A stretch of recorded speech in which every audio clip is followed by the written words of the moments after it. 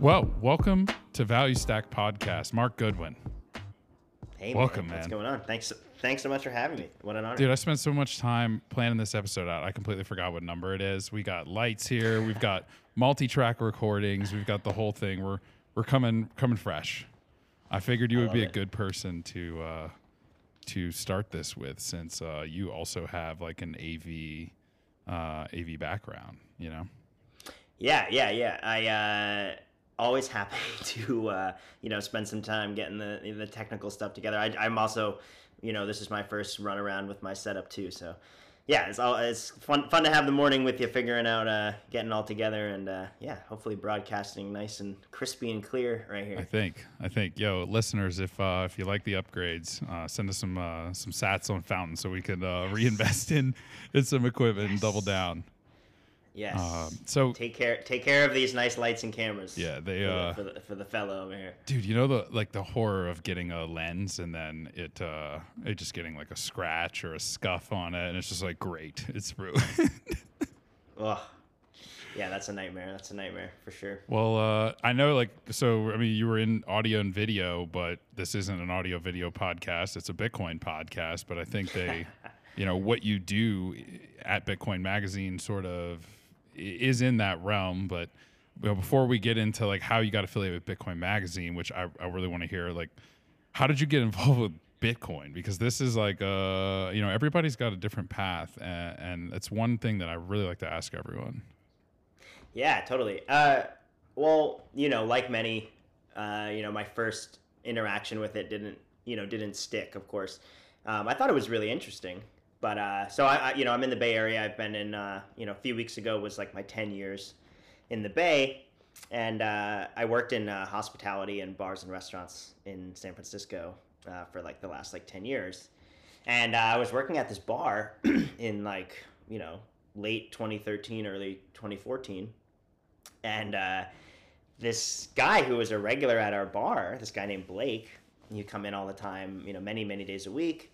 And he lived right around the corner, and would always be there around open time. So we knew we didn't have a normal 9 to 5, but kind of had just super nice dude. Had no idea who this guy was. And it was right around the time where the Silk Road went down, which was of course in San Francisco. Ross got arrested, and so actually this guy that was the regular was the gentleman that put up Silk Road 2.0, more or less within hours when Silk Road went down. So he came in one day and was like, oh man, I just well, a Tesla, which back then that was a rare thing. Yeah. And cool. Well, yeah, Teslas are fine, right. But it was cool, right?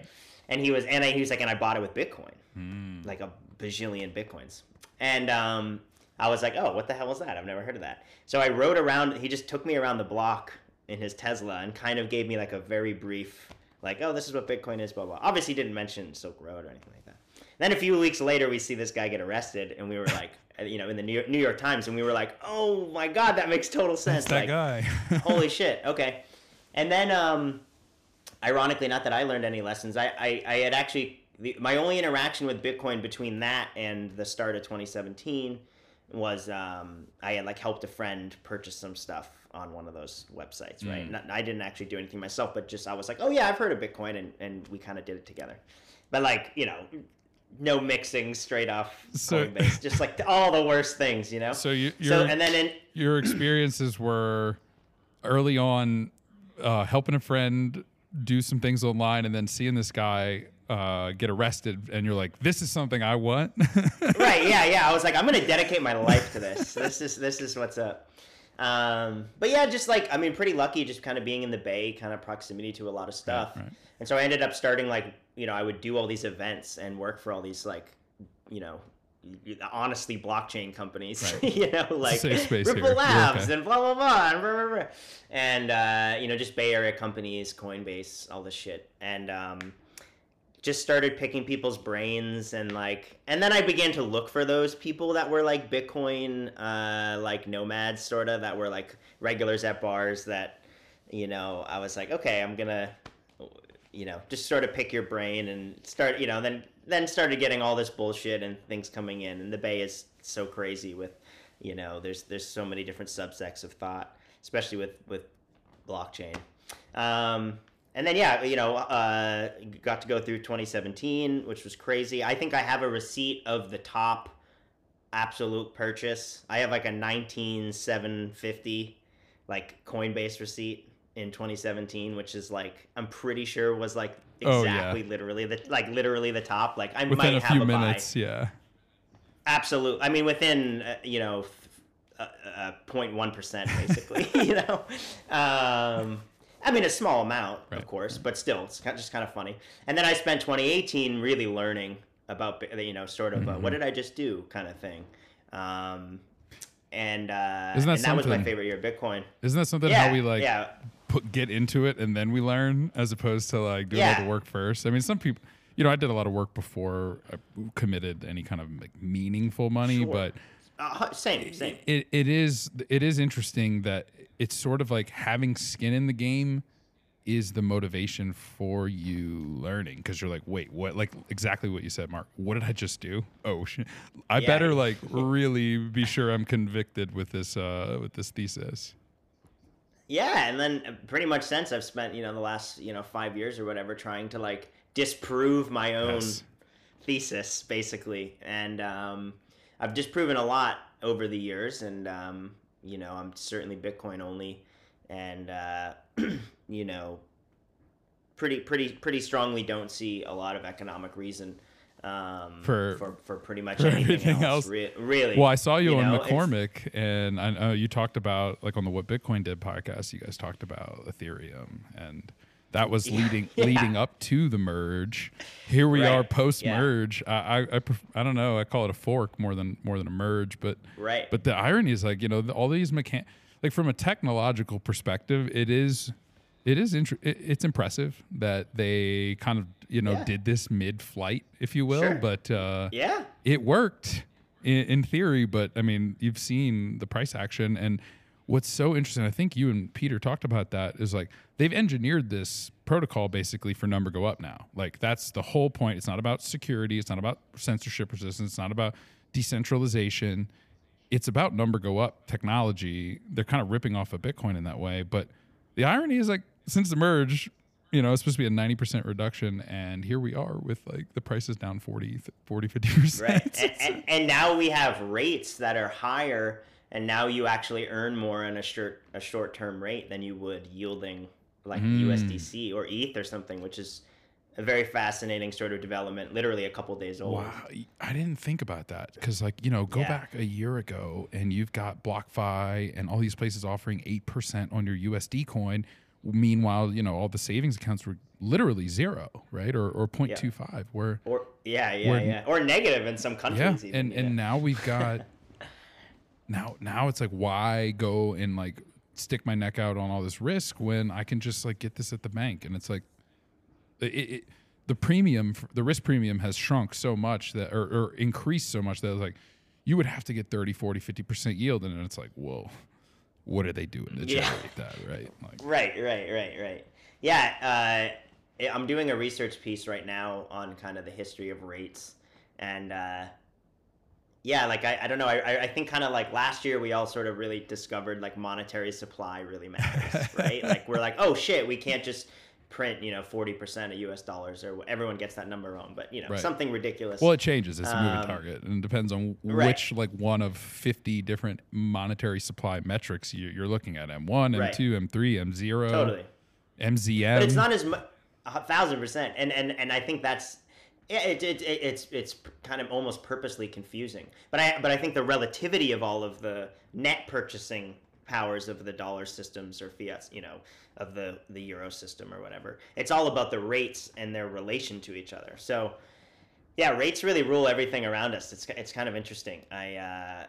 It's been fun to watch the Fed like use interest rates. I get not fun. I'm sorry, I shouldn't say it's fun. It's been insane to watch the Fed use interest rates as like an act of war, basically. Dude, they're crippling. They're playing a game of chicken, and it's like, who's gonna flinch first? Is it the U.S. populace? Is it the international economies?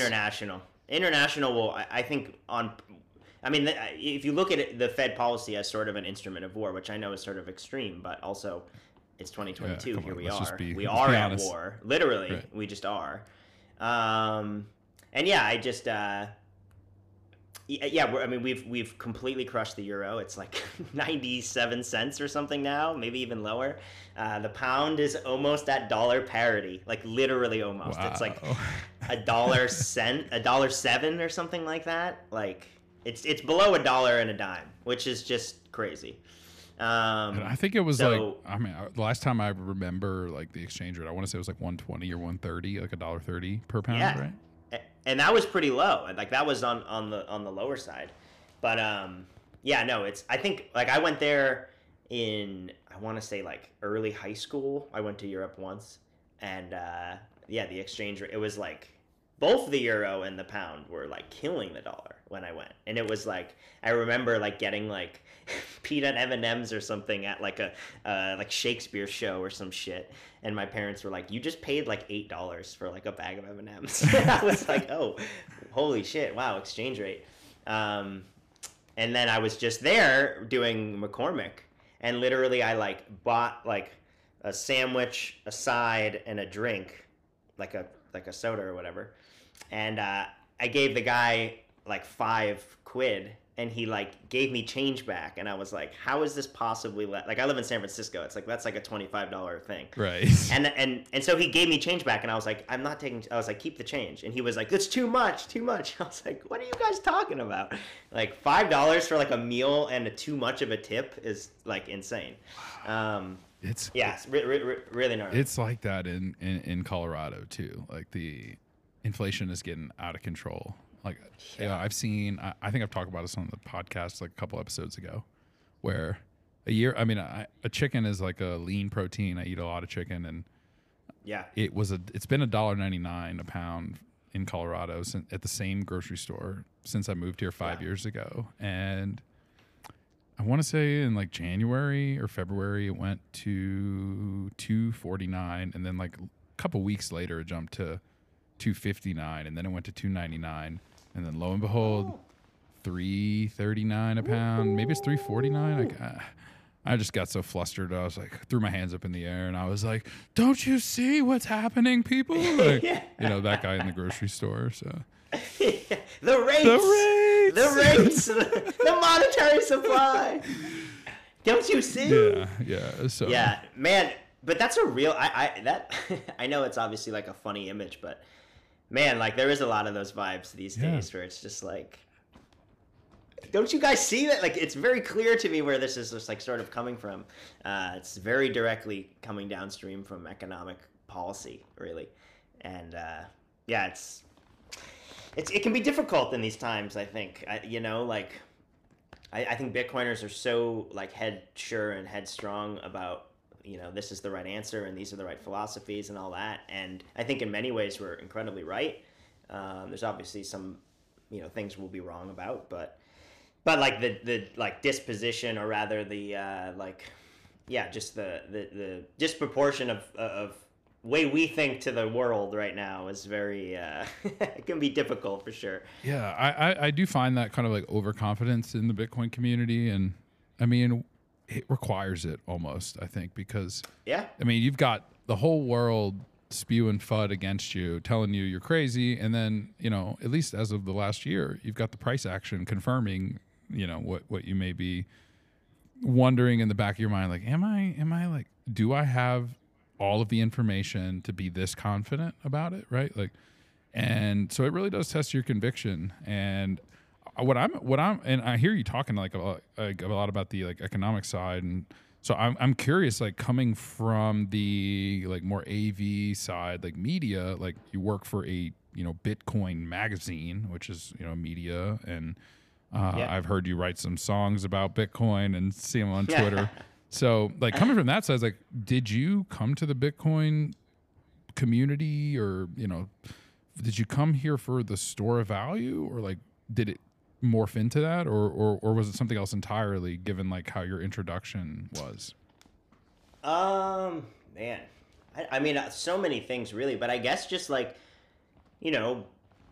I was in actually probably one of the better possible like service positions you could be in like as a working class person, like making really good money in a cash forward place. You know, I could walk with cash every night at a very popular bar that had, in a very rich tech city. It's like a with high money end, sloshing around. a high end. Yeah, bar? like a high end cocktail bar. Okay. And called Trick Dog in San Francisco. Kind of famous in some ways. And we were all struggling. It was like we were all doing so well, and yet it was so hard to like live and save money and be able to travel and do this, and just kind of like so many people that were college educated, incredibly smart, in service industry to to keep like an art activity on the side, or a lot of people get into service to try to balance that life, like, which is kind of why I got into it in the first place. And then just because of how hard it is economically, it's like you just end up not doing any of the art or doing any of the other stuff that you get to. And it really was downstream from us having to work so much. And I was doing a lot of art production and doing art shows and stuff, and was just kind of noticing that, like being an artist these days really is like running a small business. It's running a business. It always has been, but like the industry doesn't like come and take the talent and like take care of all that stuff for you anymore. Like there's just no money in the margins anymore for like labels and collectives to kind of do that kind of stuff. So I started actually getting into like education side of Bitcoin via that. So I was doing this project called the Art Bank. We had a lightning channel for a long time. Yeah, we did. And it's back up, it's running. I was doing like economic literacy, sort of like for artists. And it was, I was doing it, in like 2020, when everything shut down, and all my friends that were bartenders and artists, which was like my core group, they all lost their ability to make money performing or to bartend. So we started doing like streams, and doing like online stuff and getting artists on and trying to like, pay them, give them a platform. And so like the writing side, kind of came out of that. I did like an anonymous podcast on 4chan, a Bitcoin podcast. I did just a lot of writing. I basically wrote a book of just rambling kind of about stuff. And then so that was sort of where I like started to like, okay, I should, if I'm gonna suggest to people that I care about, that I know are in a somewhat of a difficult situation, to look into Bitcoin, I should really know what I'm talking about. So then I like built out a 101, and I did like a lot of consulting, and like I would like a lot of friends' parents and stuff, and both my mom and dad are CPAs. They run like a little accounting firm together. And so I would do like some consulting for their clients and their friends and whatever. I probably did like about like 100 like 101s, this like hour and a half with slide presentation kind of thing. 100? And so I just sort of, yeah, I mean, I would just do it whenever anybody wanted to. And that was what, 2018, 2019? That was 2020 through the start of this year when I started working. During the pandemic, right? People, that's when people started to ask the questions, right? Like, wait, what is money? Why did we all get checks in the mail? Right. Now it's like, where did the money come from to forgive the debt, the student debt? Like, it's never been an easier time, I think, to orange pill people in that it's just like, you just like pull the curtain. Yep. You just like look out the window. Right. Every single reason, and this is why this is a more ideal money. So yeah, it really just kind of came out of that. AV stuff. I love music. I love production. I ended up going back to school in like 2018 for electrical engineering via like music production, which is kind of funny. Like on like the first day of class, one of my teachers like put up like an ASIC chip and was like, "Oh, look, this is a Bitcoin mining chip or whatever." And I went up and asked him, I was like, "Oh, are you into Bitcoin?" And he like would not talk to me about it. Just kind of funny. I was like, "Why would you tease me?" Oh, he's like got that? good OPSEC, dude. He 100%, 100%. I was like, "Oh, you're like a Bay Area electronics professor. You probably knew about Bitcoin in like 2012 or something." Yeah, it's like, yeah, exactly. So I went back to electrical engineering, and then that was just learning about the fundamentals of electricity. Really like connected the Bitcoin ephemeral shit to the real world, and that sort of just clicked everything. And then started going to Bay Area Bitcoiner meetups. They restarted after the shutdown, and got to know like CK and P and Q and a couple other Bitcoin magazine folks just through going there. And then I just wrote a piece called the Bitcoin Dollar, and then they kind of just swooped me up there and like brought me on some podcasts and spaces and stuff, and asked me to write for them. And then maybe like 4 months later or something, they had me come on full time. So incredibly thankful. It's been a wild journey. It's been really fun. Did you go back to like bartending or like the service industry after the pandemic, or was that enough to be like, you know what, I'm done. I'm going in a different direction? Yeah, so I had my like last day bartending on New Year's Eve going into 2020. I was doing this project, the PIN project, and had all these dates set up for like tours to do that across the country. I was working with these like big liquor companies, and then they all obviously had to shut everything down. Everything got canceled. It was all freelance stuff, so I had no sort of backup plan, kind of like my goal for that year was just sort of taken away from me. And actually I had a buddy who opened a cafe that was like 6 blocks from my house in the middle of Bayview in San Francisco, and he lived like way the hell out in the East Bay. And he opened it, right when everything shut down. So I actually ended up working like during the whole, like we never shut down. Like, I mean, maybe we did for a few weeks or something. But I ended up working through like, maybe the first like 9 months or something of it all at like a cafe.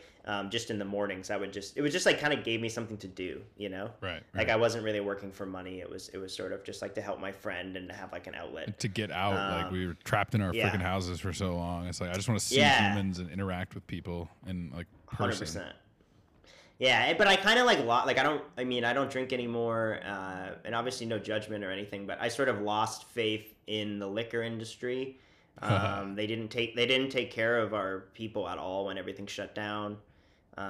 It was really disappointing. I thought the way they handled it, they almost used it as like a marketing opportunity to like get people to like make drinks at home and post videos and try to win lotteries to like get funding relief or whatever. And it's just like, you guys make so many billions of dollars. Like, it was just really disappointing. And in the Bay in general, it was pretty tough. But so no, I said that I would not go back and do liquor sales stuff just because I don't really believe in that industry anymore. I don't think it's kind of a net positive anymore. But of course, like if I have to go back, I'm never too proud to do something like that. Of course, it's a beautiful industry. I love it. It's just like not for me and my ideals, I don't think. Yeah. Yeah, well, I've got I don't think you can see it, but the camera angle here, we've got the PIN project right here. Yeah. Got your orange highlighted pin. That's amazing, man. That's yeah, man. Yeah, you were one of the first. I think you were the first person in the world to have the orange. Really? I'm pretty sure. I think so, because I think I got them and sent them like. I think I sent it right. It was right around that time. Yeah, I'm pretty sure. Yeah, I was like, am I really gonna give this guy that is in Bitcoin my home address to ship me these things? And I was like, you know what? I'm pretty sure he's a trustworthy guy. So, you don't have to trust in Bitcoin, but like, it still is nice to be able to trust people. Dude, I really think that's actually an important discussion in Bitcoin, where it's like, we sort of like, we're fighting some big stuff here. Yeah. Like, we better trust each other alone. to some degree. Yeah, we can't. Like, we have to do all this stuff together. And obviously, like, I still think people should, general OPSEC should generally be thinking adversarially, of course. But also, like I don't know. It's a thing that I feel happens a lot in discourse these days, where people just like throw away, months or years or sometimes even like decades of like, companionship and friendship because there's like a triggering disagreement in discourse or something, and then it's just like, oh, it becomes an us and them thing. And it's like, we have to be able to realize we're all going to have differences, but like the bigger fight here is like, dude, literally all of us have to do it together. Mark, this happened in my personal life. I have been friends with this guy for years, and we started a crypto channel together back in 2017. And it crashed, so we stopped doing it. We lost that, so this is my second attempt at a Bitcoin podcast. We'll see how. Love it. I think this one's gonna follow through. But Let's go. yeah, so in 2020, I started really following like Pierre Rochard and Robert Breedlove and some of the people who helped Jameson Lopp, who is now my coworker. It's just kind of surreal, but I started following these people who made me realize that Bitcoin was something special. And I had this like falling out with this friend, and it was more complicated than just like Bitcoin, but like it was mounting already, and I was like, look, dude, I'm not going to continue pushing videos out about crypto and altcoins, and I don't feel good about it. Like I don't believe in it anymore. And we let that kind of like fracture our friendship, like, and it's like I think that there is some kind of like happy medium that you can find where it's like, look, like you can believe in something vehemently, but not like let it overtake your life, not like become so dogmatic and like, put people to purity tests all the time and become sort of like an asshole, right? Or should I say, can I do the beat? Asshole. There we go. I gotta get one of those, man. That's too powerful. It is, it's dude. Too good of a tool. Wait till I put the Janet Yellen clips on later. So. There you go. But yeah, man, it's like Bitcoin is it's something that takes a lot of work to understand, and I think that depending on how much of understanding you've got will give you different kind of conclusions of like what it is and like where it, when I first like I thought it was like a technology, and I'm like, oh, okay, well then there's a bunch of them, and then you start realizing, hopefully you get to the point where you realize it's a money, and the point is to get more money, right? That's like the whole goal. So, but yeah, it's. Well, my own relationship with what I think Bitcoin has changed so much. It's like when I thought it was a medium of exchange more than anything, which is hilarious because in many ways that's probably the last thing it is right now. Right. But like that, I heard of it under the context of sort of like, oh, you can use it to like buy. It's anonymous cash, and you can use it to buy, but I never considered it at all of something that I didn't even know it had a cap. I didn't know about the supply issuance, like, in 2014 or whatever. Like I just thought it was like a new Venmo kind of thing. Like I didn't think about the implications of the game theory of it all. And then it became really all about supply issuance. And I was like, oh my God, like infinity divided by 21 million, crazy. And then it's like, no, wait, not really. It's like difficulty adjustment and like this sort of like distributing truth in a public channel in an incorruptible way. Fascinating.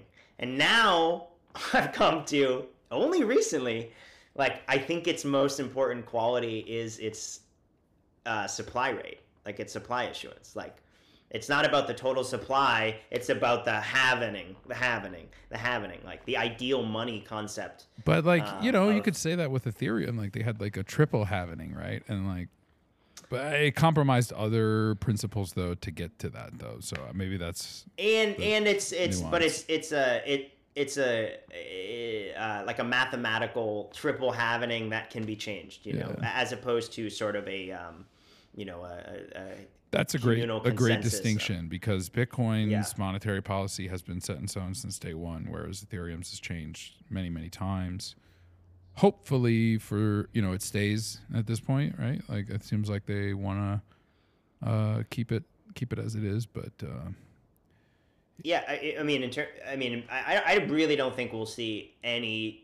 The only change I think we might see that would affect Bitcoin's monetary policy, and it's almost sort of in a cheeky way, is I do think possibly we could shrink the block size, maybe. Shrink the block size? Increase. Yeah. That's the only, like a soft fork down. That's the only way. I don't think we'll ever have another hard fork outside of, the necessary, sort of the quote unquote Y2K bug, the bit overflow thing. But other than that, like, I don't know if I see it. I don't know. We could totally see crazy changes. I just like seeing the way the community is developing and really grokking harder and harder about if we even want base layer transparency. If we, the more I think about Bitcoin in sort of this like Nashian ideal money orientation, it's like, I think eventually most users will be priced out from the base layer, like 99% Yeah, of users yeah, of Bitcoin. that is like the In settlement which case, institutional layer. right. And in which case it's like, okay, yeah, I think we want transparency there. Like, we want to be able to see all that. It's kind of interesting. When I've always been like censorship resistance, privacy maxi, free speech, boom, and But it's funny. It's actually the more I think about where it's going, like in 100 years, and post issuance, what does that really look like? And it's like, if a Satoshi gets to the price point at which we think it like could eventually, when things get really insane, and maybe outside of our lifetimes. It's like an average transaction is going to be, like a week's wage or something. Right. Right. It's like it's going to really price people out fast. I thought about that. Yeah, it's like Lightning is the percentage based fee model is really the only long term user to user like retail type of medium. I mean, even at 1 sat per byte, right? Like the lowest you can go, if you got like if sat's like if it's a sat equal dollar, or even 1,000 sats per dollar, you start getting into like several dollars of fees. And so dude, it's got, I mean, that's actually was one of the hangups that I had before realizing Bitcoin's scalable future was that I was like, well, it can't scale. Like either the blocks are too small or the fees aren't there. But you don't want to start to learn about Lightning Network and Jester. I think you probably met him. Oh yeah, BTC++. Yeah, very smart person. He taught me so much about the Lightning Network in 2020 before he started Amboss and all that. And man, I was just like, oh my gosh, like I see it. Okay, yeah, this thing can scale, and like this is exactly how it's going to play out. Like Coinbase and Binance and Custodia Bank and all of these JP Morgan, they're going to be the ones settling on chain, and they're going to be paying a buttload of money to do it, but it's still going to be far better than like Fedwire and all this stuff, right? And then you'll have like kind of like your middle tier where it's like Lightning node operators, or maybe those are the same parties, and then you'll have your like end users that will use either custodial Lightning or hopefully run their own nodes. And only the early hodlers, man. Only the early hodlers are going to have, keys on chain, base layer. Yeah, that's like a privilege. You're completely right. I mean, mathematically, I think it's like almost I think it's an impossibility. It's 11th grade math, like Greg Foss says. Yeah. To have like over 1 billion people owning UTXOs, it's like that's not possible. Yeah. Actually, with where we are now, and we have what 10%, 9 point something percent left to go. But this is where it's really about that rate. It's that halvening that gives the whole world access to an ideal monetary rate, which is a total game changer that cannot be corrupted. It's such a total game changer now that I really understand that rates really rule everything. It's like, oh, we can have ideal money that allows 99.9% of its users to see how the 0.01% mega elite users interact with each other. We get to see that layer, see that transparency for the very powerful, and then all of us get to sort of use hopefully these layer 2 solutions that will give people access to that rate, to that halvening schedule, but with a maybe a Chaumian situation or a split UTXO situation. Right. No barriers to entry. They don't have to go buy a hardware device. That's like what Block is working on their multi-signature wallet. Obviously, competition with Casa, but Square and Cash App, like if they've done one thing exceptionally well, it's get the user experience down. Yesterday, I had reason we postponed this to today was because I had some guys coming and putting in a new oven yesterday. And they were about our age, probably like late 20s, early mid 30s, and we're working like hardworking guys at Home Depot carrying this heavy ass oven, right? So, and I was just, and they like saw this equipment that I was like prepping, for the podcast. Right. And they were like, "Dang, dude, what you do?" And I was like, "Well, I work for a Bitcoin company, but like this is all for a Bitcoin podcast." And they were like, "Bitcoin?" And I was like, "Yeah, you know about it?" And anyway, I was telling them, I was like, "Yeah, 21 million, like everything to buy, like you can't print more of them, unlike dollars." And then, after they were done, I was like, "You guys got any Bitcoin?" And they were both like, "No." And I was like, "What's your Cash App?" And they both had Cash App. And within 1 minute, I sent them both $10 worth of Bitcoin, which is like 50,000 sats. And they were like, "What's a sat?" And then I explained the sat. And I was like, he's like, "When should I look at this?" I was like, "A few years from now. Don't look at it in the next couple months." Yeah. But point being, That's the amazing. Cash App, dude, like it was so easy to onboard these people. Now they got Bitcoin, right? And like it just, I wasn't like, yo, download Strike. I wasn't like, yo, like, here, get this Blue Wallet app. It's like, no, it's just like, oh yeah, what's your Cash App? Cool, you can tell it to me, and then I can send you Bitcoin with no fee. So yeah, there's a lot. I really think that the next group of Bitcoiners is coming in are going to be logical normies that are just like looking for a new thing, like just separation from money and state basically. And I think tools that help onboard people in a really fast way and get them access to that ideal money is super important. I do think there's a lot of really cool companies. Like I'm really excited to see how that grows out, because it would be really cool to have alternatives like that have that ease of use, but without the KYC and with like it would be cool to get there. I don't know if that's really a reality in the States. It's not, with the way man. regulation is looking. It's not. KYC is not going away. It's a shame that that's the case, but it's not going away. It's not until something breaks. Like we have to have like a tipping point. Yeah. Something like that. But yeah, dude. So should we shift gears, talk about Bitcoin Mag? Yeah, man. Would love to. Yeah, we're just finished up the Orange Party issue, which should certainly be at least announced, if not, I don't know when this will be coming out, but it should be should be announced. And if it's not, it's cool. Just go for it. But we're doing a Q3 release that's going to be themed on the political world and Bitcoin, coming to a head here. Sort of the Americans get ready for midterm elections, and they've been doing them, but the big national one is on the 8th, and just how these worlds have collided, and probably will be intertwined. The Orange Party.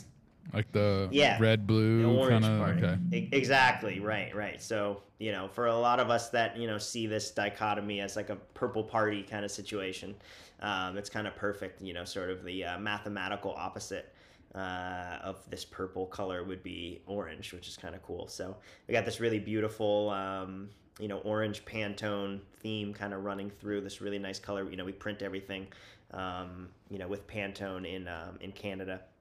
And it looks really awesome. I'm really excited.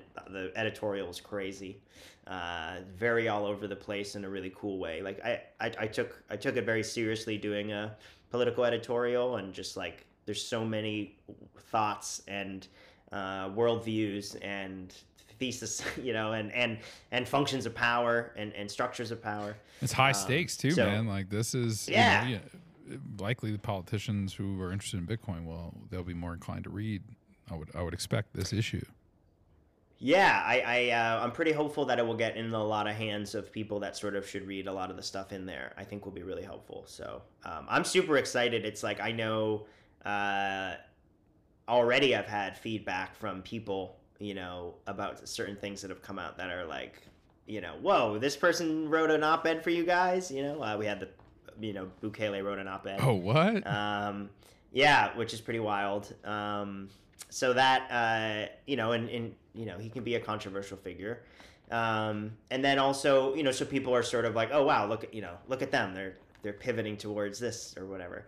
And then we have, like really great pieces on like, anarchism and like how anarchy works and the different stages of anarchy. In the same and then we have magazine edition, hey? Totally. That's and crazy. Then like, very like this, like this degrowth movement and sort of this idea is almost in like a maybe a traditional left-leaning sense. We have some of that. We have some like very right-wing conservative views in there. So you've tried to get it from like all libertarian. Across and well, because it's just there. I mean, everything's a spectrum, except for our choices. Really, our choices are a split between two left center and right center, basically.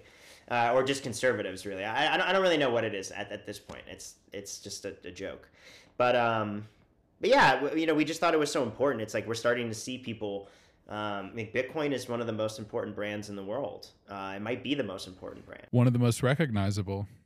Certainly. And we're seeing politicians like understand that and know that it's like all I have to do. Like we've had some candidates and we've had some people that really aren't necessarily great candidates by a lot of measures, and get people in the Bitcoin community that are like single issue voters that are just like, you say Bitcoin, you get money from me. There's a lot of Bitcoin single issue voters. Yes, totally. Which like I get in a lot of ways too. Hard for me to really break it down that, black and white. Right. But yeah, so it's been a lot of fun. Yeah, it's been a wild ride building the print magazine. It's such a small team. There's 4 of us that work on it every day. And then obviously, we have, like the Pete Rizzos and Germanos of the world, and the CKs of the world, that sort of run, the whole shebang. But really it's a really small team. And it's really fun. It's a lot of work, and we all take it really personally. Like we all feel we have a lot of responsibility to like Bitcoin's it's a complicated thing to try to please Bitcoiners, because it really truly is apolitical and for anyone. And yet it has such political implications, and like everyone has their own opinion on it. So, we take it really seriously. We really do our best to to upset everybody equally and please everybody equally, and that's really all we can do. And I hope people read it front to back, as always, of course, but I think especially with this one, I think there's so much good signal in there. And I think it's really hard to put good signal in political writing. So I'm pretty stoked on that.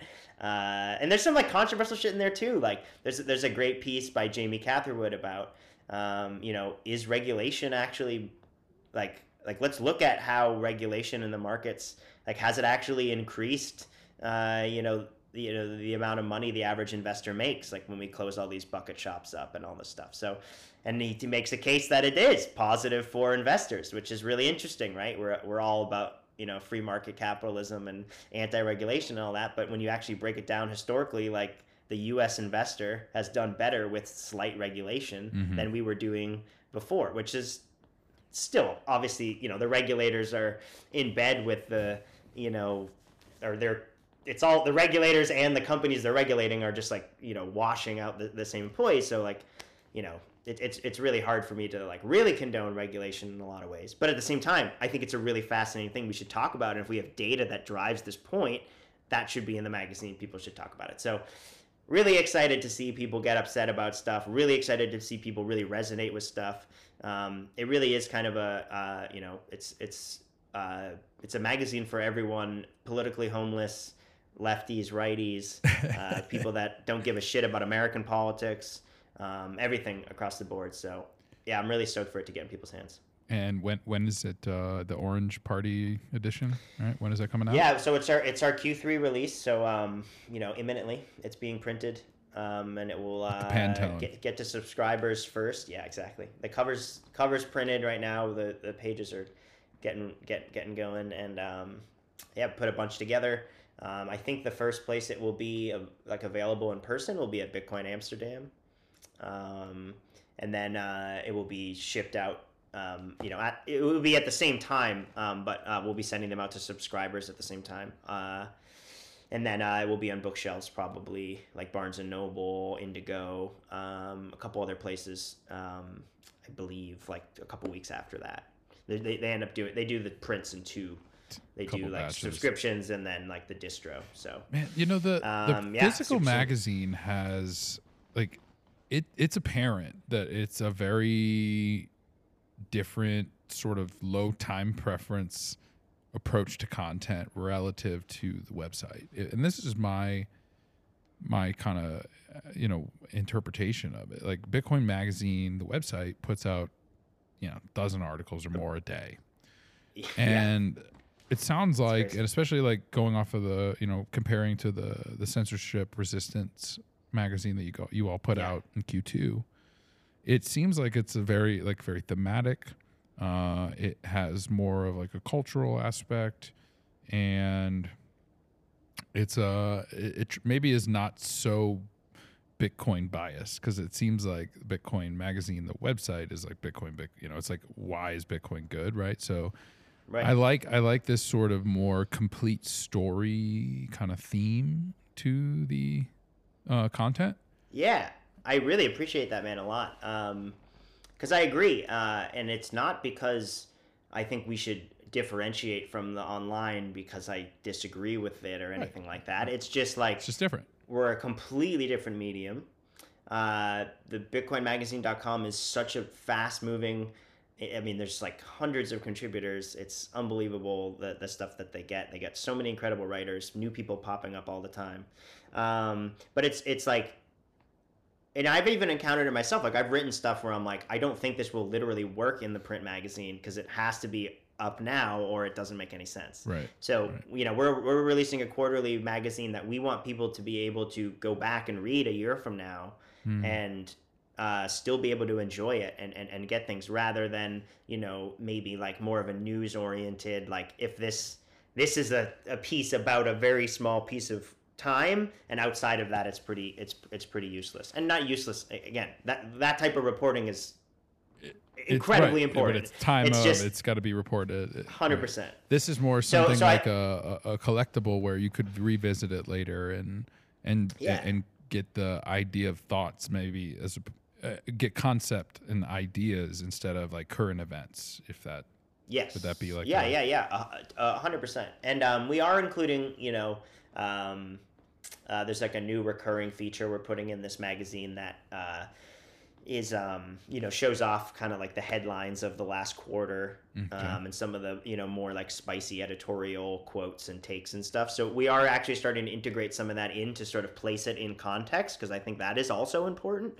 But then the content itself is very like broad stroke stuff usually that you could probably apply to 3 years ago and 3 years in the future. And then pepper it in with stories like the censorship resistance cover story, right? It's like, okay, we need to recap this historical moment sort of thing to like set the stage. Yeah. Right. Exactly.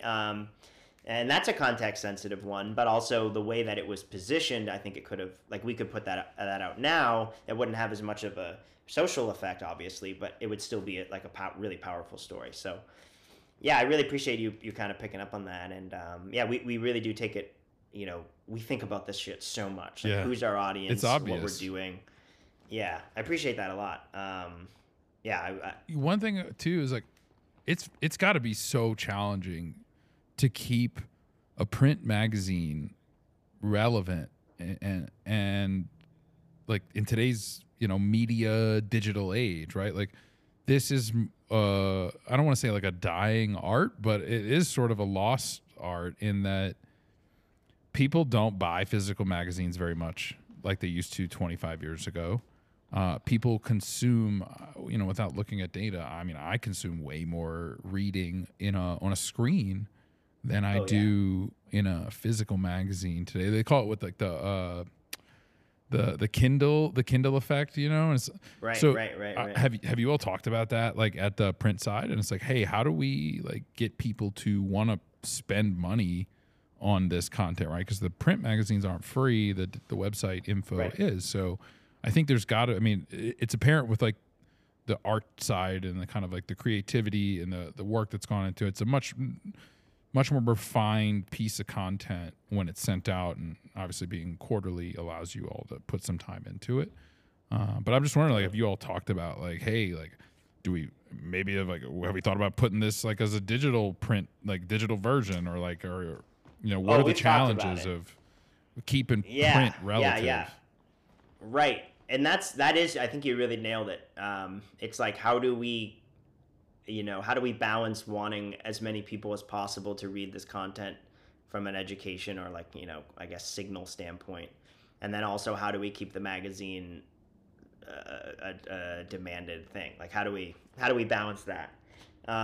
So I actually think digital stuff is really fascinating. And I don't think digital media has necessarily figured out the best method for,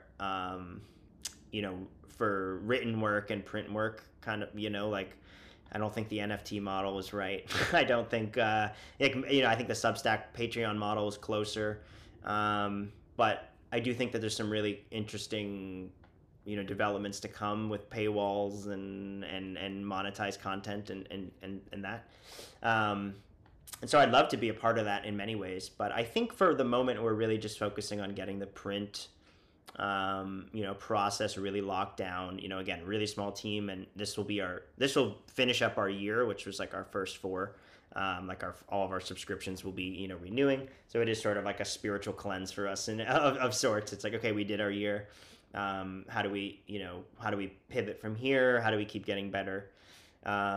So I would imagine, we've started releasing articles online, like the cover story of the last one was up, within days of the announcement of the magazine. And I'm pretty sure we will do that in some way, with some magazine articles coming up. But in terms of like the actual PDF, like the whole thing being made available or anything, I don't think we have any plans to do that at the moment. But man, I am always looking for ideas and schemes, and I would say nothing is set in stone in that realm. Yeah, it's gonna be fun. I think like the company is really growing in a lot of ways. There's a lot of and the culture is growing in a ton of ways, really, right? Like if Bitcoin's doing well culturally, we're doing well culturally. That's the way we sort of have our whole setup. It's all based on contributors. That's really our lifeblood, So it's exciting. I'm really looking forward to breaking out of this bear and me too, seeing everybody what they built in this last year, which I really feel the magazine in many ways has been. Maybe we're not coding. It's a work of art, man. I need to get. Yeah. I've got in the shot here. I've got a couple of my favorite Bitcoin books, right, and you've got the Pin Project, Nice. right, sitting on top of it. But I need to get that. I need to get some of those because I've seen them and they're like a piece of art, man. Like it's something that I would collect. Similar to like I'm sure Citadel 21. They do that too. Oh yeah. But I think doesn't Joe like 1000%. work for? He does both of that. Yeah, so. or certainly was a big part of it for a long time. Yeah, 100%. Well, I mean, yeah, no, they do incredible. So. Citadel 21 is really beautiful, incredible. But yeah, I would say we also look at it as, as much an art magazine, as much education, as much. Dude, it's a cultural. Journalism. What is that? 20 Citadel 21 says it's a cultural zine, right? And I think Bitcoin Mag. I mean, without obviously can't use those exact words, maybe, but like. It is the physical print, the print versions to me seems much more sort of that like, hey, it's your quarterly update on Bitcoin culture and like what's important and what's going on and what's occupying the mind share of most people today. Totally. Would you say that's like a fair? Yeah, and it's like, hey man, like eventually we're all just gonna be wearing T-shirts and shit that just basically says money on it. Right. I was like, I hope I'm not wearing. I hope that one day wearing a Bitcoin shirt is as absurd and as like as wearing a dollar shirt. It's like, dude, exactly. What kind of tacky mofo are you? Like, what kind of motherfucker are you wearing that to the club, dude? Come on, believe that. Exactly. And so I think like that was something I talked about. Kind of, we sort of discussed like even in my interview talking with the company and whatever. It's just like.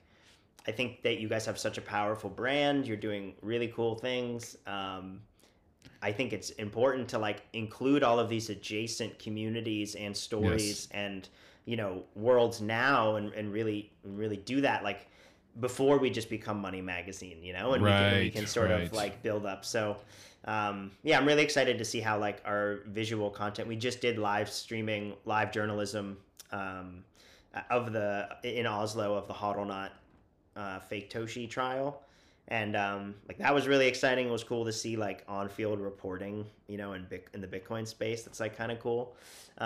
So we have a lot to grow into, but I'm pretty confident in a lot of the people there that they got the right ideas for where it's going, and my team especially. And I don't say that in a authoritarian way or anything because they're not. We all work together. We don't tolerate authoritarians. Yeah. No, and I just don't have. That's not how it works. We're all work together.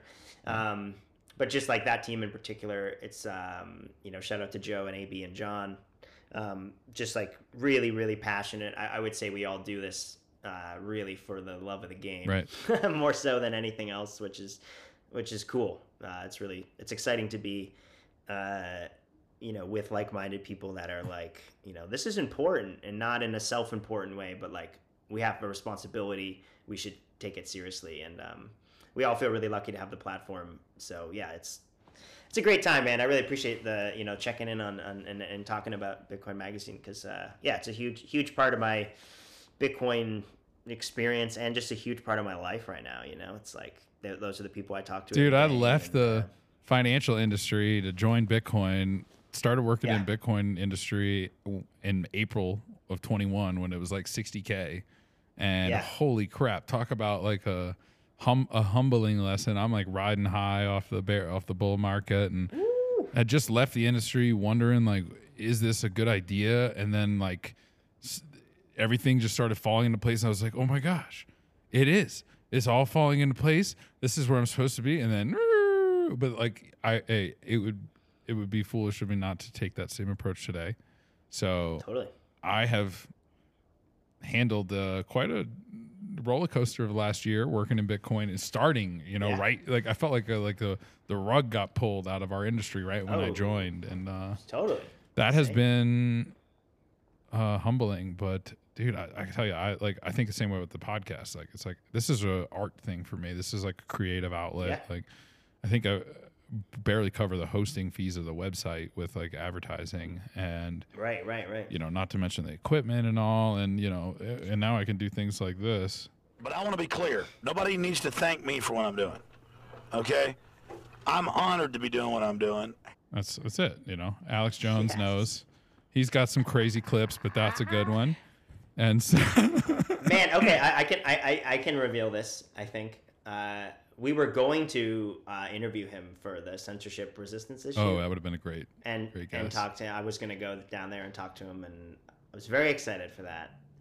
And again, obviously, there's a lot of nuance there in appreciating Alex Jones, and then of course we promptly found that out, and then all the kind of all the liability lawsuit stuff all dropped like right after that. So it just probably best to stick away. I mean, he's a cultural icon. I wouldn't say like an icon in that like someone that you would strive to like live up to and be. No, it's like, someone that he's just a part of America's culture. 100%. And the culture is changing. yeah. And he's calling out on it. It's like the word based or whatever. Yeah, it's like, he's based. Based doesn't mean good necessarily. Right. Like I'm not gonna say I know what based means, but it's really hard to define. But one of the most important parts of the definition is it's like you can be really based and not good. And not it's right. entirely and not likable and not exactly. But there are some based badasses though. Oh my God! Of like course. Jameson is a based badass. Like absolutely, hopefully he watches Value Stack and he heard me say that. So I hope so. I can send it to him on Slack. And he's been learned so much from his writing. Yeah. And, there's a lot of based badasses out there. Who's some of your favorite like content producers, writers, authors, speakers in Bitcoin in the space? That's a good, I was sort of like, I was thinking about this the other day, like who are the people that I like always read? Mm-hmm. And it's like, it moves around so much. But I think Andreas was sort of my like first really big love as a teacher, which I think a lot of people Mastering that's Bitcoin, true of. Right. Yeah. Like 2018, like I went to bed listening to Andreas like basically every night, just such a great teacher. And then, but in terms of books, I really liked kind of a bit more than Mastering Bitcoin. I really like Kaye Rosenbaum's Grokking Bitcoin. That's kind of my favorite. Although I think Mastering Lightning is really great. I would do Grokking Bitcoin and Mastering Lightning. Like that's my like two books I think are fantastic. Also in terms of like macro guys, like I love Luke Gromen. I think he's a genius and he picks up on things so much earlier than other people. I've been a fan of Nick Carter, of his writing for a long time. I know everyone is like, just finally realizing he invests in other coins. Yeah. Even though he's been very clear about it. Did for you a see long his time. annotated version of the White House? Yeah. That was it's legit, like, dude. Yeah, people throwing away Nick Carter, it's just so dumb. And it's like, I don't know him at all. I've met him a few times, but it's all been just in passing. But like, I mean, none of that stuff was new. It's kind of weird that that community kind of did that. Maybe he didn't help himself either, but it was kind of a weird thing. I still think his writing is fantastic. I read Pete Rizzo's stuff. I really like Arthur Hayes's Arthur Hayes blogs. really writes some good long form content. I read it every chance I get. And he's very, like, his bias is very in all of his stuff, and you have to sort of like understand what he's maybe trying to do in the market with his stuff. Like, when he was making like 10K Ethereum calls, it was like, okay, obviously you're trying to pump your bags. Okay. But if you really break down and get into what the stuff he's talking about, I think he's a really good writer. It's just sometimes his conclusions are like, bag pumpy kind of. Yeah. And then like, I love Shinobi's work. I think he's a great writer. He's a Bitcoin Magazine guy, right? Yeah. And he's one of my go-to, if I have questions about a thing or whatever, he's one of the first people I ask. I'm in contact with him, a lot. He's a great guy, and I love his work. I really like Lola Leitz. She writes really cool technical stuff. Yeah, I love the Block Digest stuff. Love that team. Beauty On. There's so many good writers in the Bitcoin space. It's insane. I love, I think Eric Yakes is the man. It's just such a good guy. He was a guest on Value Stack. Oh yeah, of course. And we got his book right here, Seventh Property. Yeah, I think that's my favorite book about Bitcoin. And half of it isn't even about Bitcoin. Yeah, no, it's fantastic. It's funny. We were hanging out with someone recently, and he was like, I never read a Bitcoin book before I wrote The Seventh Property. And I was like, that's kind of cool and kind of makes sense. And it's like, it's really not a Bitcoin tradition. Like, it's not a traditional Bitcoin book at all. Right. Which is like why I think I like it so much. So I think I agree. Especially coming from the financial industry, that was his background too. I see that worldview, and that was his sort of, the way he's laid it out is how I sort of figured it out in the same process. Yeah, totally. I've met Guy Swan I just love Bitcoin Audible. I think he does a great job of that. He's such a good dude too. And really nice guy. Preston Pish puts out some great podcasts. Peter McCormick, man. Totally. Bitcoin did has leveled up in the last year. It's not, I totally agree. Ever since he made everybody do like physical. Yep. I agree totally. It's the production quality, the people coming on, and they're literally just one of the nicest groups of people. Like, I could not have had a better, kinder, easier experience with Emma and Danny and the extended What Bitcoin Did team. Yeah, such good folks. It's funny though. Like, I'm not a podcast person, which I apologize, but I don't listen to a ton of podcasts. I really am like a visual learner. Like, I really need to read to retain stuff. And one of the things I really like about, you're in the right part of the magazine then, right? Yeah, exactly. And I really appreciate some, like Peter does it.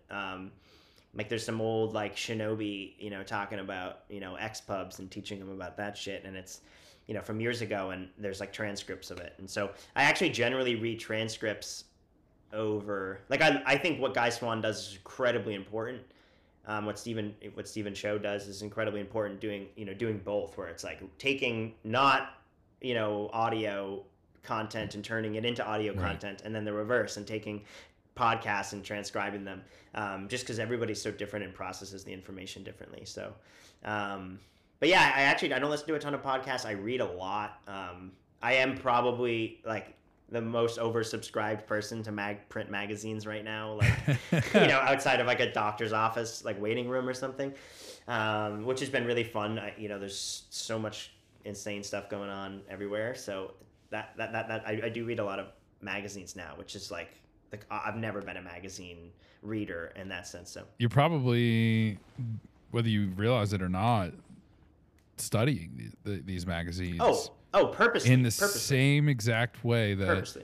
ever since I started doing Value Stack podcasts, I've started watching so many podcasts and started taking notes on like what's the frame rate, what's the lighting, where are the lights, what's the bit rate, like how often do they change camera angles, like it's a study exercise. Yeah. In a way, and so I would imagine it's got to be, at least to some degree, like you were like, hey, how can I make my magazine that I'm playing a huge role in better? Let me go look at what's already successful and, I would say not even in some way. I would say like in the whole way. In the whole way, yeah. It was like I should get magazines to be able to learn about and totally.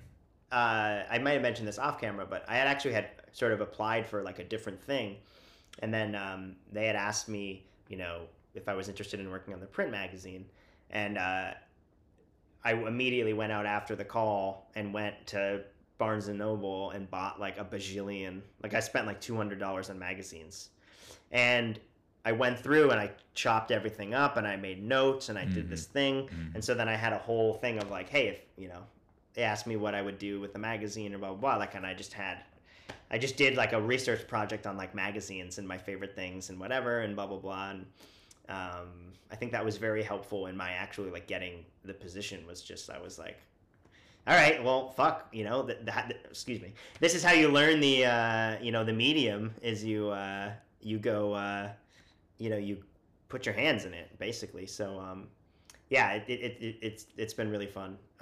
But I would also say like, as much as there are some amazing stuff out there, like I will take our magazine over 99% of the magazines that I see printed. And again, we're a quarterly release. It's a different thing than like a weekly magazine. Dude, the quarterly magazine, that's the optimal cadence of release, I think. It's like you get, because I don't want to buy a thin magazine that they put like a few weeks in, a few days into, and then they like recycle the story. No, right. Like some of this quarterly is like, this is like something we've spent months on, and is something that hopefully the quality will be apparent in that. Like I would be okay with purchasing it and perhaps collecting it, and revisiting it later on as it's intended. Totally. Oh yeah, 1,000%. And like the magazines that I get, that I sort of study or whatnot. I mean, I don't keep, like, it's rare when I'll keep, like, I got a couple like Scientific Americas, and there's a couple like, okay, I'm gonna keep this one, Foreign Affairs. It's crazy, a really cool essay thing. But a lot of, I recycle them all. It's like I don't keep a collection of Bloomberg Weekly. Like, no offense, Bloomberg does great stuff, but it's just not. It's not meant to be collected in any way, Right. Well, it's daily. I mean, it's not even daily. It's like hourly news cycles on their website. Yeah. I mean, but it is really impressive though, like, because I know how freaking hard it is to deliver a print magazine and get content in there and edit it down and whatever. And then I see like this weekly magazine and I see stories that are like, it's like, this happened 2 days ago. Right. And they've got, and it's like printed and it at my house. And it's just like, how is it? I mean, maybe not 2 days, but like less than a week. And it's like, I'm reading about the interest rate that was hiked up or whatever 5 days ago, whenever this was. And it's like, I remember I like took a picture of it and sent it to, our channel and was like, can you believe this? We have a hard enough time, getting in, stories from Q1 and Q3. And it's like these guys, so, it's all about process, and there's obviously some. I mean, there's some magazines like Harper's and some entities that have just been doing this for like decades and decades, and some of them centuries, or a century. So it's a cool medium. I'm really happy to be a part of it, but it is sort of a new thing for me. I've done so much art production that this fits really naturally into that. But like the actual medium itself, it's like, I never, if you asked me like 3 years ago what I would be doing, the idea of like, helping out at the editorial of a magazine, I could Bitcoin not imagine magazine, that. Nonetheless. I mean, that might make a little more sense, the Bitcoin thing, but like, I mean, it's really cool. It's really an honor, and it's just a lot of fun. A lot of work though, for sure. I mean, deadlines are, I love deadlines because they get things done, but like, man, do they make you get things done? Yeah, ain't that the truth, man? Ain't Yeah. that the truth? You know, the magazine has this kind of cultural forefront of it, but there's so much around it. Like, there's the conferences, there's there's Twitter, there's the podcast, there's all the Substacks, and it's like, you know, this whole like Bitcoin culture is still defining itself, I think. And you're seeing like the different sort of I don't know, factions emanate and like come about, and you know, you've got your toxic faction, you've got your, you know, I'm accepting of all cryptos faction, you've got your, hey, like, we're way more focused on censorship and privacy. We've got other people who are focused on getting businesses involved. It's like, it really is such a diverse set of actors. And then not only that, but it's also such like a diverse like approach. Like, there's so many different angles that you can come into Bitcoin from. Like, mine was economics, right? But yours is like more of the art side and editorial, and here I am like trying to, you know, make that my new angle, like working on the podcast, right? It's like, so I appreciate I mean, dude, I spent so much time getting all these lights and like the microphone. I appreciate just the level of detail that, because it's like what you don't see that is so painstaking to make sure you get it right, and that is the beauty of it, is like when you do it and you get it right, it's like it looks effortless almost, right? But 100%. And you know, a lot going on. We've never had a perfect game. You know, we haven't printed a perfect magazine yet. Any typos? Is any typos like after you print, you're like, oh no? Oh yeah, yeah. It's with a magazine that happened. long, it's got to be right. Yeah, I mean, this upcoming one is like, you know, 50,000 words. You know, I mean, it's like a book. Right. It's the biggest one yet, significally. Not longest page wise, but it's other ones have more dense. Pictures. The other ones we've had it like it will be exactly the same length as the last magazine. It's just there's just more dense. There's more content more text. In it. Yeah. But yeah, no, tons of work behind it, and we have not done a perfect mag yet. So I don't know if that's even possible, but I look forward to. We always chip away at it, you know, and get it tighter and tighter, and learn, you know, because we're building, you know, entirely. It's such a small team, and now we have a pretty big distribution, pretty big readership, and people really seem to resonate with it. So hopefully we can just keep getting better. Yeah, man. Okay, so we've been talking about like all of the work that goes into the magazine and the kind of the beauty behind the scenes, and Bitcoin reminds me of this in how to the surface it's like it's, you know, it's a very straightforward thing. Like, it's just like it allows you to send and receive money, right? But behind the scenes it's exceptionally complex, just like, you know, an orchestra, or just like a magazine team, or just like a podcast production team, or just like a basketball team playing. So my question to you is, given that, you know, you understand kind of how the sausage is made with media, and you've done the work to understand Bitcoin, how do you think, and this goes for really all things, but Bitcoin, of course, maybe in particular, it's like, how do you think that understanding the inner workings of something, or like understanding the behind the scenes, like how does that affect your appreciation or amazement for it? Because I could see how there's a certain level of like mysticism. It's like, oh my God, it's amazing. I don't understand how it just works. It's just, it just does. It's just magic. But then at the same time, I could see that there's a certain level of appreciation for like the amount of work and like really knowing the level of detail. So I'm curious, like, if you how your level of understanding of how something's built, how something's made, how it works, how does that affect your appreciation or sort of viewpoint of that thing? Oh, I mean, I am kind of an obsessive like learner of like how people did things. Like that's always been, I went to school for music initially, and that's always been kind of my biggest passion my whole life. And like I love reading musician autobiographies. I love reading biographies. I love reading interviews, listening to interviews, and then like finding their own threads and like, oh, they picked up this idea from this person, and then I get into that person, and then I find that, and I'm on this like trend, right? Like I've been on this art like kind of composer producer like book like path for like 3 years now, where like I continually get a new book, and there's someone that they recommend a book and that, and then another, and it's gone so far, and so I think yes, that's a huge part of, I think it's very important, you know for me in the way that I think about things, and I guess maybe being a contrarian and sort of thinking very adversarially,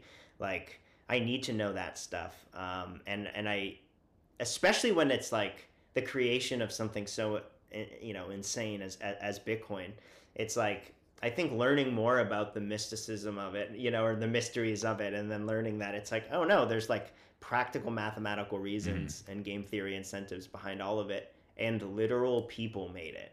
And literal people fought for it, and literal people had these discussions, and they all had different viewpoints. And like,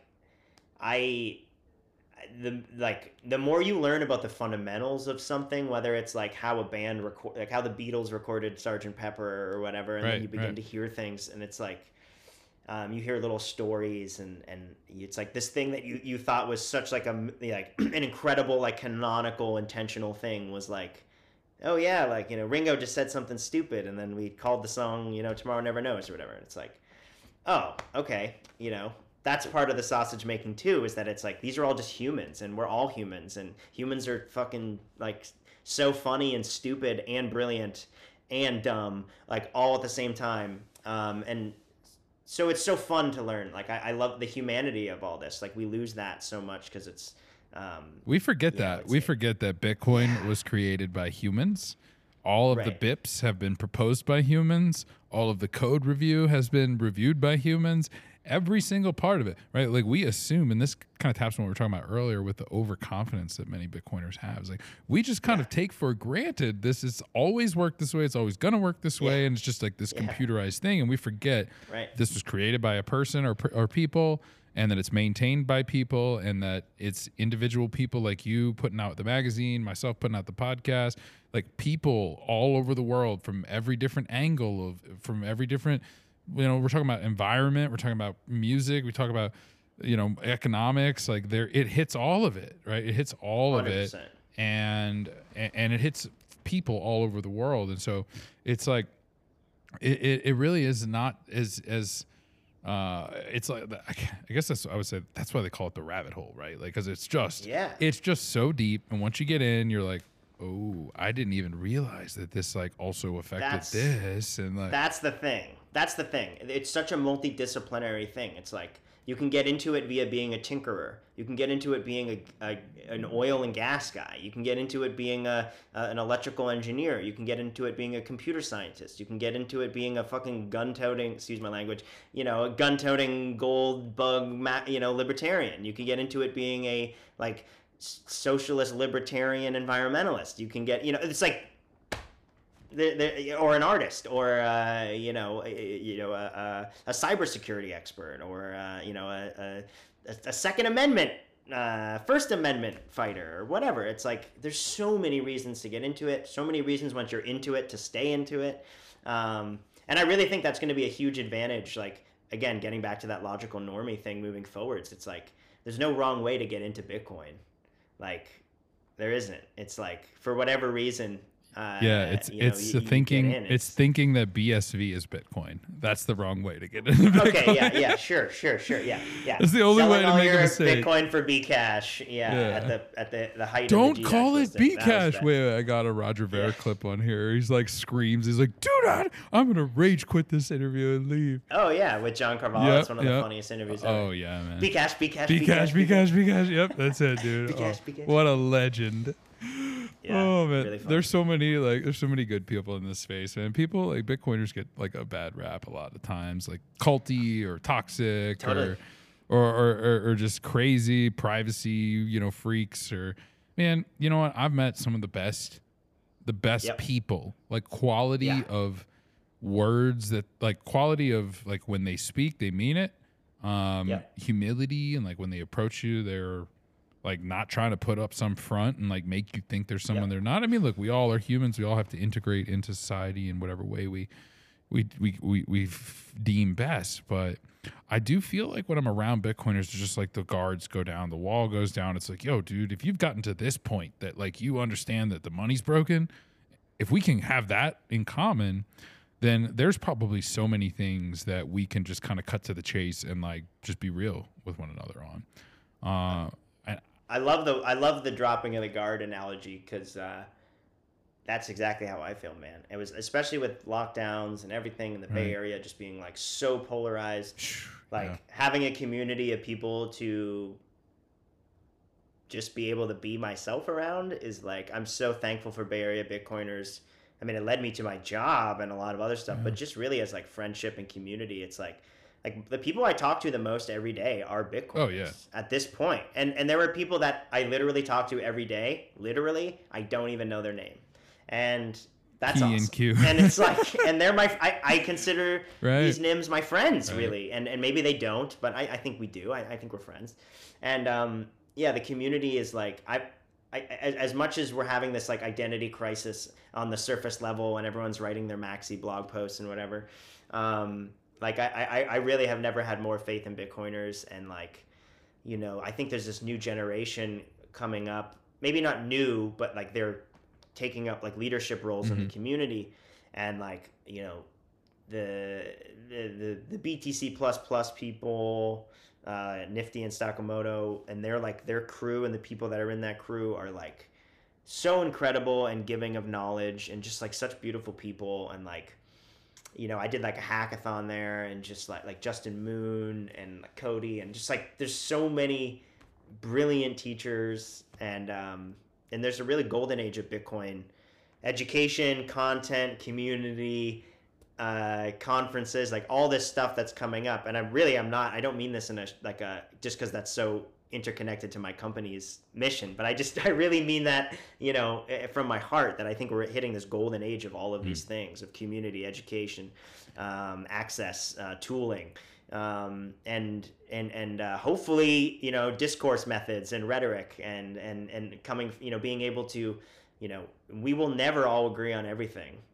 Maybe we can agree upon Bitcoin, like Nakamoto consensus, but really other than that, we're always going to have differences, even people that are so aligned. So I'm excited. I think the things that Bitcoin are going through is really like a canary in the coal mine for what the world is really going through. And Bitcoiners kind of, maybe we get the price action first as well. Right, we get the drops before the. I hope, man. I hope. I don't know if I can stand another 75% drop from already being 75. I mean, I can. I guess we'll find out. Of course, yeah. I mean, I'm prepared for it, but also that would really suck. Yeah, I don't. I actually, knock on wood, but I actually think the bottom's in. We're going down. I know. Heard Everyone it here thinks first. I'm insane. Everyone thinks I'm insane. I think 17. Wait, who was it? Somebody will. said there's two types of Bitcoiners. You either think it's going to 0 or you think it's going to 12K and then going back to all-time highs. There's no other things we bottomed already except for you. So. Right. Exactly, yeah. And I mean, I think we could have another sort of 2020, March 2020, one more puke, everything spikes down at once and then we rise up. Like that's totally fine. But I think in terms of like this idea that we're gonna like hang out here for 6 months or go down, like I think markets are gonna break. I think they already broke. One way or the dollar's at 113. It's just insane what's happening, and we talked about it at the beginning. So I mean, what happens next? Like right now, the U.S. dollar has all the leverage over like the whole world. It's crazy, dude. It's just also over leveraged against itself. And so whenever that comes to roost, we'll see positive price action. In my opinion. Last year, right? If you had said, Zach, inflation's gonna rip, Yep. And the best thing you can do is long dollars and sell all your assets. I'd have been like, dude, what? But that's actually what's been the best performing trade year to date. It's amazing. Yeah, and I wrote the Bitcoin dollar like a week ago, or pretty much today, actually. I think a year ago, and it was about, I was like, the dollar is going to rip and absolutely destroy everything. I thought, and the Dixie was around like 95 or something. I thought Bitcoin would do much better than it. I thought there would be I didn't think we would double top at 69. I thought we would break 100 and then we would have all this. And I thought that would be like more max pain. But actually now I actually think this is more max pain, because it's like if we broke 100K, a lot of people would have sold or whatever. But we like just got to this point where like I don't actually think that many people really cashed out. No, there was one day, there was like a week when it was above 60K, dude. Yeah, I got one selling above 60K. But it was sort of like a we'll cut that thing, part out. so. Don't worry.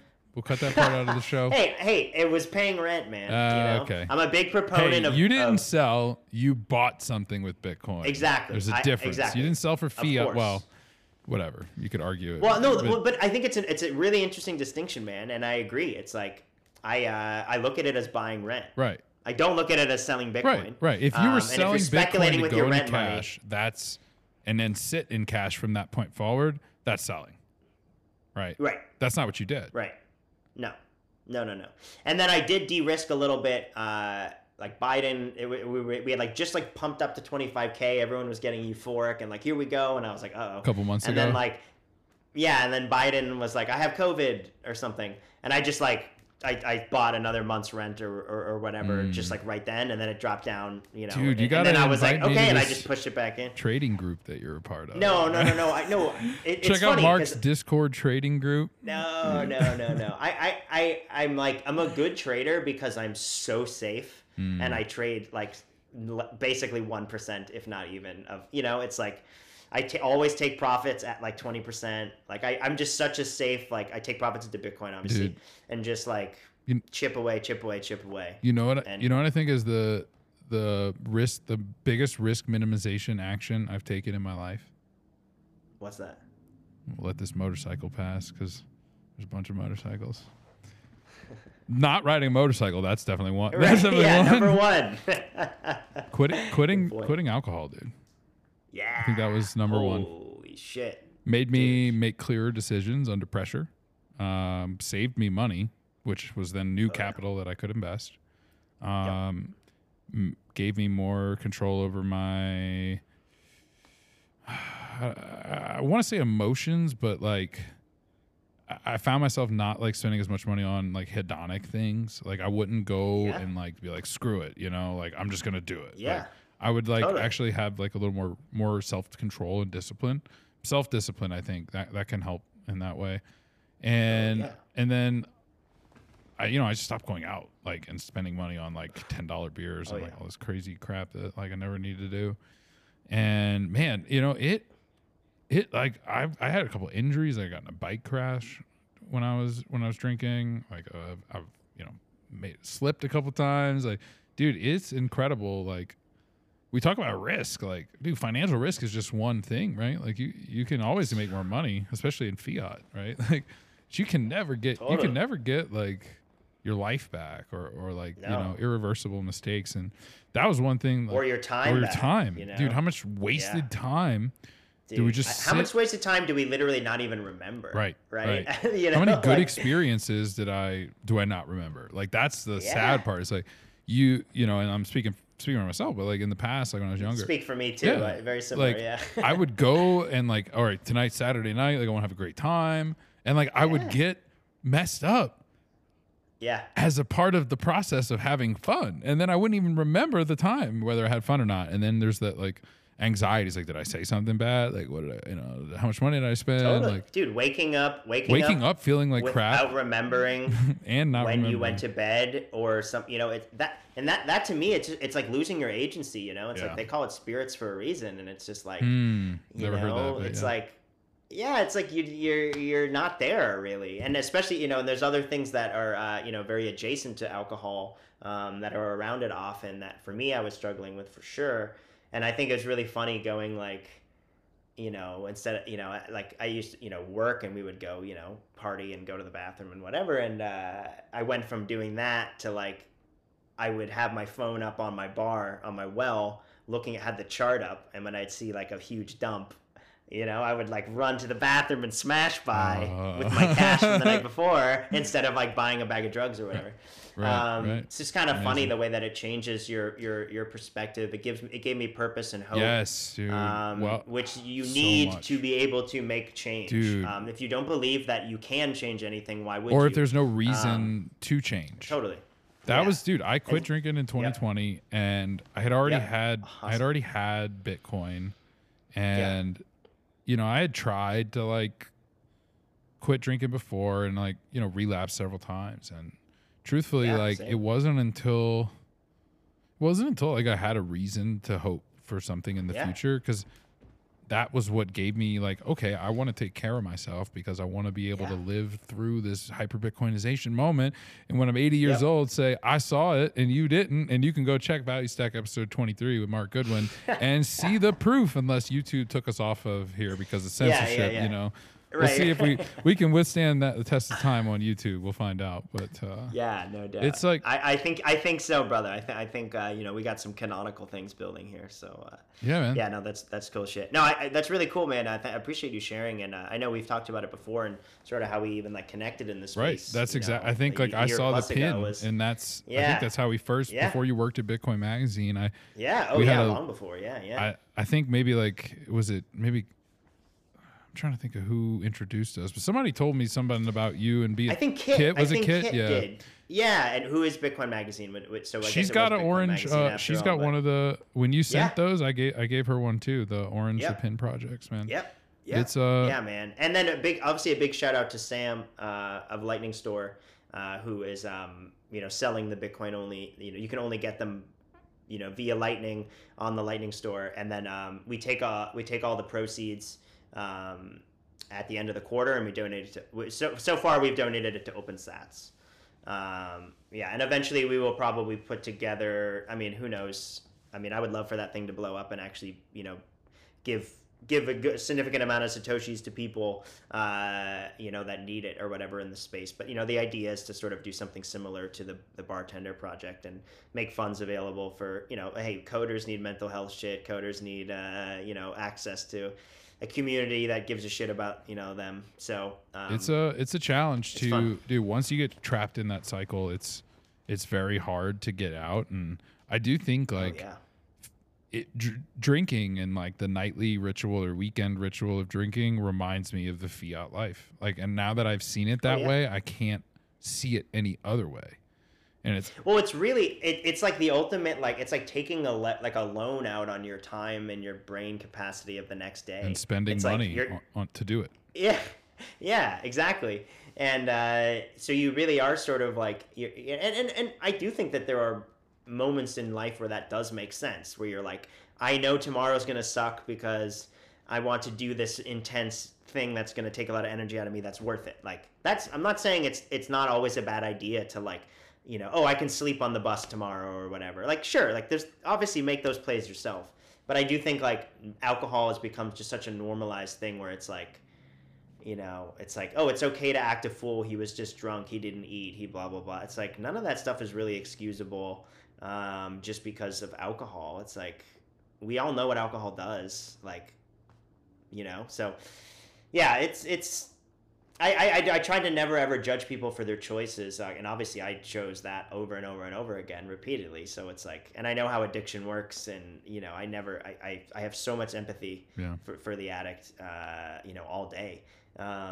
But yeah, there's something in particular about alcohol that does seem sort of but then again, man, hey, it's so intertwined with human culture. That's why And a it's so huge part- insidious, because it's Right, so but intertwined.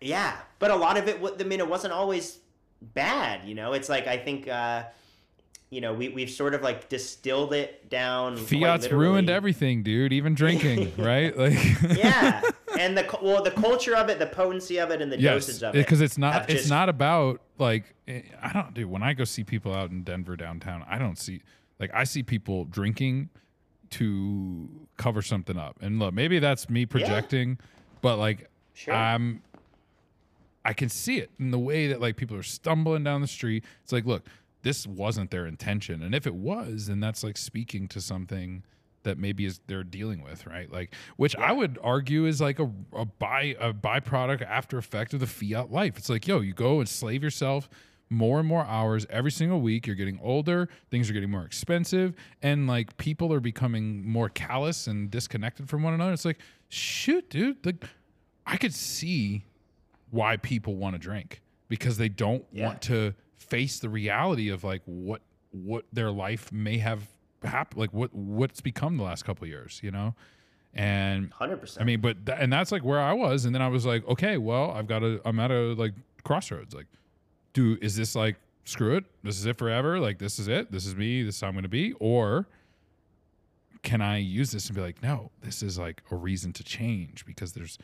Totally. I saw that in so many of my peers. It's like we would just like text Friday afternoon. It's like, yo, let's go to the bar. Like, which bar are we going to? And it was like it became life, and I like that was the thing to look forward to, man. And totally, it's a trap, dude. It's a trap. Yeah, totally. And I mean, especially like it was a workplace environment hazard almost. You know? Yeah, you worked in it. What did you like learn about yourself working at bars? Like, because I'm sure you've. Oh man. Yeah, I mean, I got I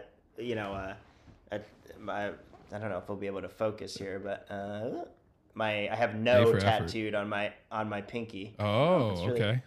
Coming out, it's kind of there. Learned that you got to say no sometimes to say yes to other things, right? And that was an important thing. Like really just learning. The trade-offs and the risk-reward benefits of, doing a bunch of drugs, many nights a week or drinking. And I include drinking in that, right? As it is a drug, yeah. Yeah, and so I learned so much, and about other people. I mean, being a bartender, it's the thing that I enjoyed about it was the social aspect, and I was someone who took it on very like seriously in the sense of like.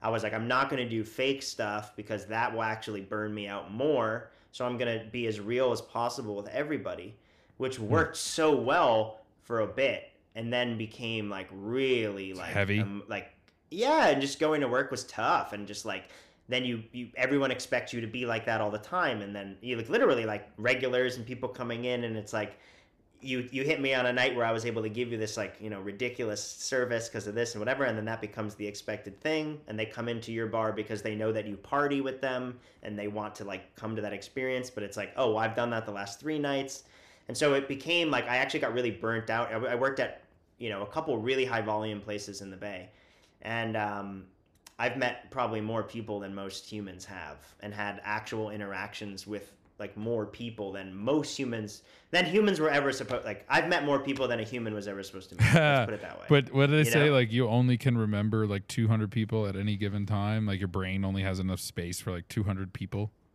I believe that that's probably true for most people. I would say that like I worked really hard because I was naturally bad at it, at like remembering people's names and orders and all this stuff. Number one. I think at my peak there, man, I had so many balls in the air of like things I was holding.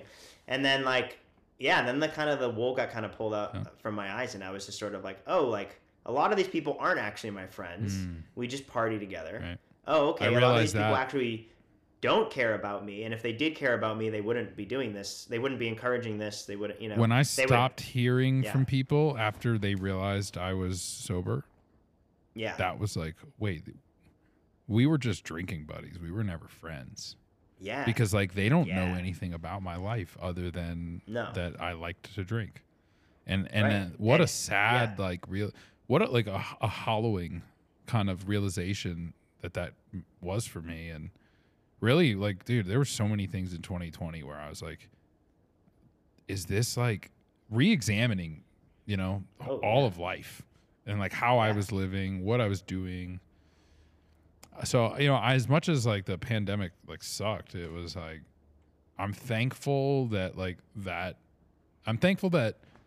I handled it the way I did and like didn't use that as a reason to like drink myself to oblivion or Same. like I totally agree, devolve man. into a spiral and say, well, nothing matters anyway. Look, the whole world's turning to Totally. shit. I mean, the world is kind of turning to shit, if I'm being honest. It kind of seems like It that. is. But like, Sure. but I'm, instead of like sulking in that, I'm like, well, I'm just one dude, but like maybe one guy can make a tiny little difference, and like I can 100%. be that small impact that ripples and 100%. help us get out of this instead of Yeah. like sulk in it and use it as an excuse to to just keep perpetuating downward. Negative energy, fear, like Feeds. depression, pain, a lot of that stuff. It's such a powerful force, you know, to channel change. You know, if you can really handle that, and a lot of people can't handle it. A lot of people can't handle the weight of the world, especially now. It's really insane, and I think they deserve a lot of empathy for that. But yeah, man, all you can really do is change. Like, you know, we think the world is a really messed up place because people, you know, risk the future for the now. And then how often do we do that as individuals? How often are we guilty of the same things that we are very upset at these like elites and these leaders for doing to us? How often do we do that to each other? How much are we upset about bad communication and corruption and bad intentions? And how often do we do that to each other? And it's like, yeah, I mean, how can you channel that negative shit into, you know, like fear is a man's best friend in a lot of ways. And, you know, I think learning through the bar industry, you know, seeing what was real and what wasn't, what was left when the storm finished blowing over and being like, oh, actually my core group is much smaller than I thought. I actually don't believe in this industry. I actually don't believe in the city anymore. Yeah, I mean, Moving out of Never mind. California. Yeah, I'm not in the place that I was. I'll put it that way. Just to not completely reveal where I live, but I was in the literal city for like 10 years and recently left just because it's just not my place anymore. You know, it's like I mean literally I wasn't welcome for a while, so that was difficult. But how do I channel that? Do I, you know, just start writing angry pieces at everybody and alienating more people and perpetuating division? Do I buy into the way I look at, like, you know, the COVID stuff? It's like, I think both sides are death cults. It's like, you guys are both insane. You both want the other to die. It's just like, what's wrong with you? They're so busy trying to attack one another with like 90% of the population's in the middle, just like, what the hell is going on? Everyone, like the right, the left, it's so polarizing, and it's so it's so rhetorically charged these days. Like on my LinkedIn profile, it says I studied economics and minored in rhetoric, and you'd be surprised how much those intersect. 100%. And the rhetorical side is just, and it's become rhetorical content about money now. It's like, inflation's transitory. Oh, inflation's here. Oh, we've got to take the hammer on inflation now. And it's like, oh, it's out of control. Like it's semantics and rhetoric. Like, and that's what rates are. Right. That's what monetary rates are. They're like mathematical rhetoric, you know? It's like, it's really interesting. That's what, man. You know, Bitcoin's money supply is like in that one little formula, you know, that you can put it in. Yeah, I have a t-shirt of it. Yeah, it's I think, what t-shirt brand is that? Give a shout. Who made that one? I think that's, was it Alex McShane's? No. Because he's got some clothes that he's got on his Twitter. Yeah, he's got some shirts. It's not him. He's got some shoes and other stuff too. It wasn't him. Honestly, man. Lightning. All right. Well, when you let me know, sure. I want to order one. So just let me know. Yeah. I'll figure it out. But yeah, no. I mean, like half of my shirts are Lightning Store shirts for sure. But I actually forget who did this one in particular. But I have some cryptography shirts. Maybe I have a Brecky shirt. I'm not sure, man. I actually don't know who made the. It might just be like an Etsy like one-off thing. Brecky's been killing the Bitcoin proof of work art, man. I'm just. Yeah, he's a great guy.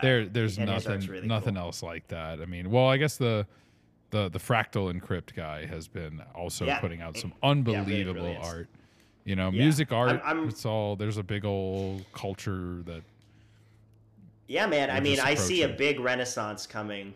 It's gonna bring back art. It's gonna be the Renaissance. So I think the 2020s and this was actually sort of it's another one of my favorites in the space, Hodel Magoo. He has this theory that the 2020s are going to be like the 80s. And I actually like totally agree. In what ways? I think we're already kind of seeing that. Monetary policy, America sort of like versus other countries, like a post-Plaza Accord sort of scenario after a high inflationary moment in the 70s. In which case, I think this will be a really interesting, weird end of decade. And then once we sort of flop over to the 2030s, like that's going to be like the 90s are again. going to be crazy, dude. It's going to be because hopefully, right? Like there's going to be a whole monetary switch. I mean, no matter what, it has to happen.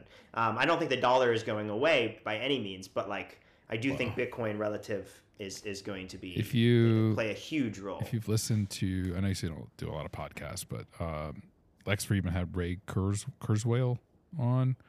And cool. He said, and he's been saying since, I want to say it was the 90s or maybe it was even earlier, that he predicted in 2029 there'll be AI past the Turing test. And I have seen the GPT-3 and all of these different, what's the Stable Musings. There's a bunch of the different AI image models now and OpenAI. Don't forget about that, right? Like we come out of the 20s and we kind of cleanse the crap and come out on the other side, hopefully, with a new, stronger economic framework built on Bitcoin.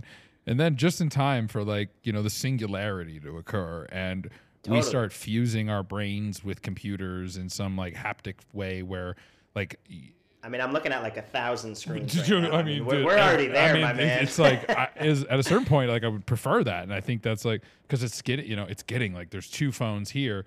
There's 3 lights here. There's a thing here. There's a thing here. There's a light above me. It's getting. I can see 4 versions of myself right now. We're fusing with machine. Yeah, totally. And it's going to be really fascinating. I mean, I think in many ways probably AI is further along than the public really knows about. I would say absolutely.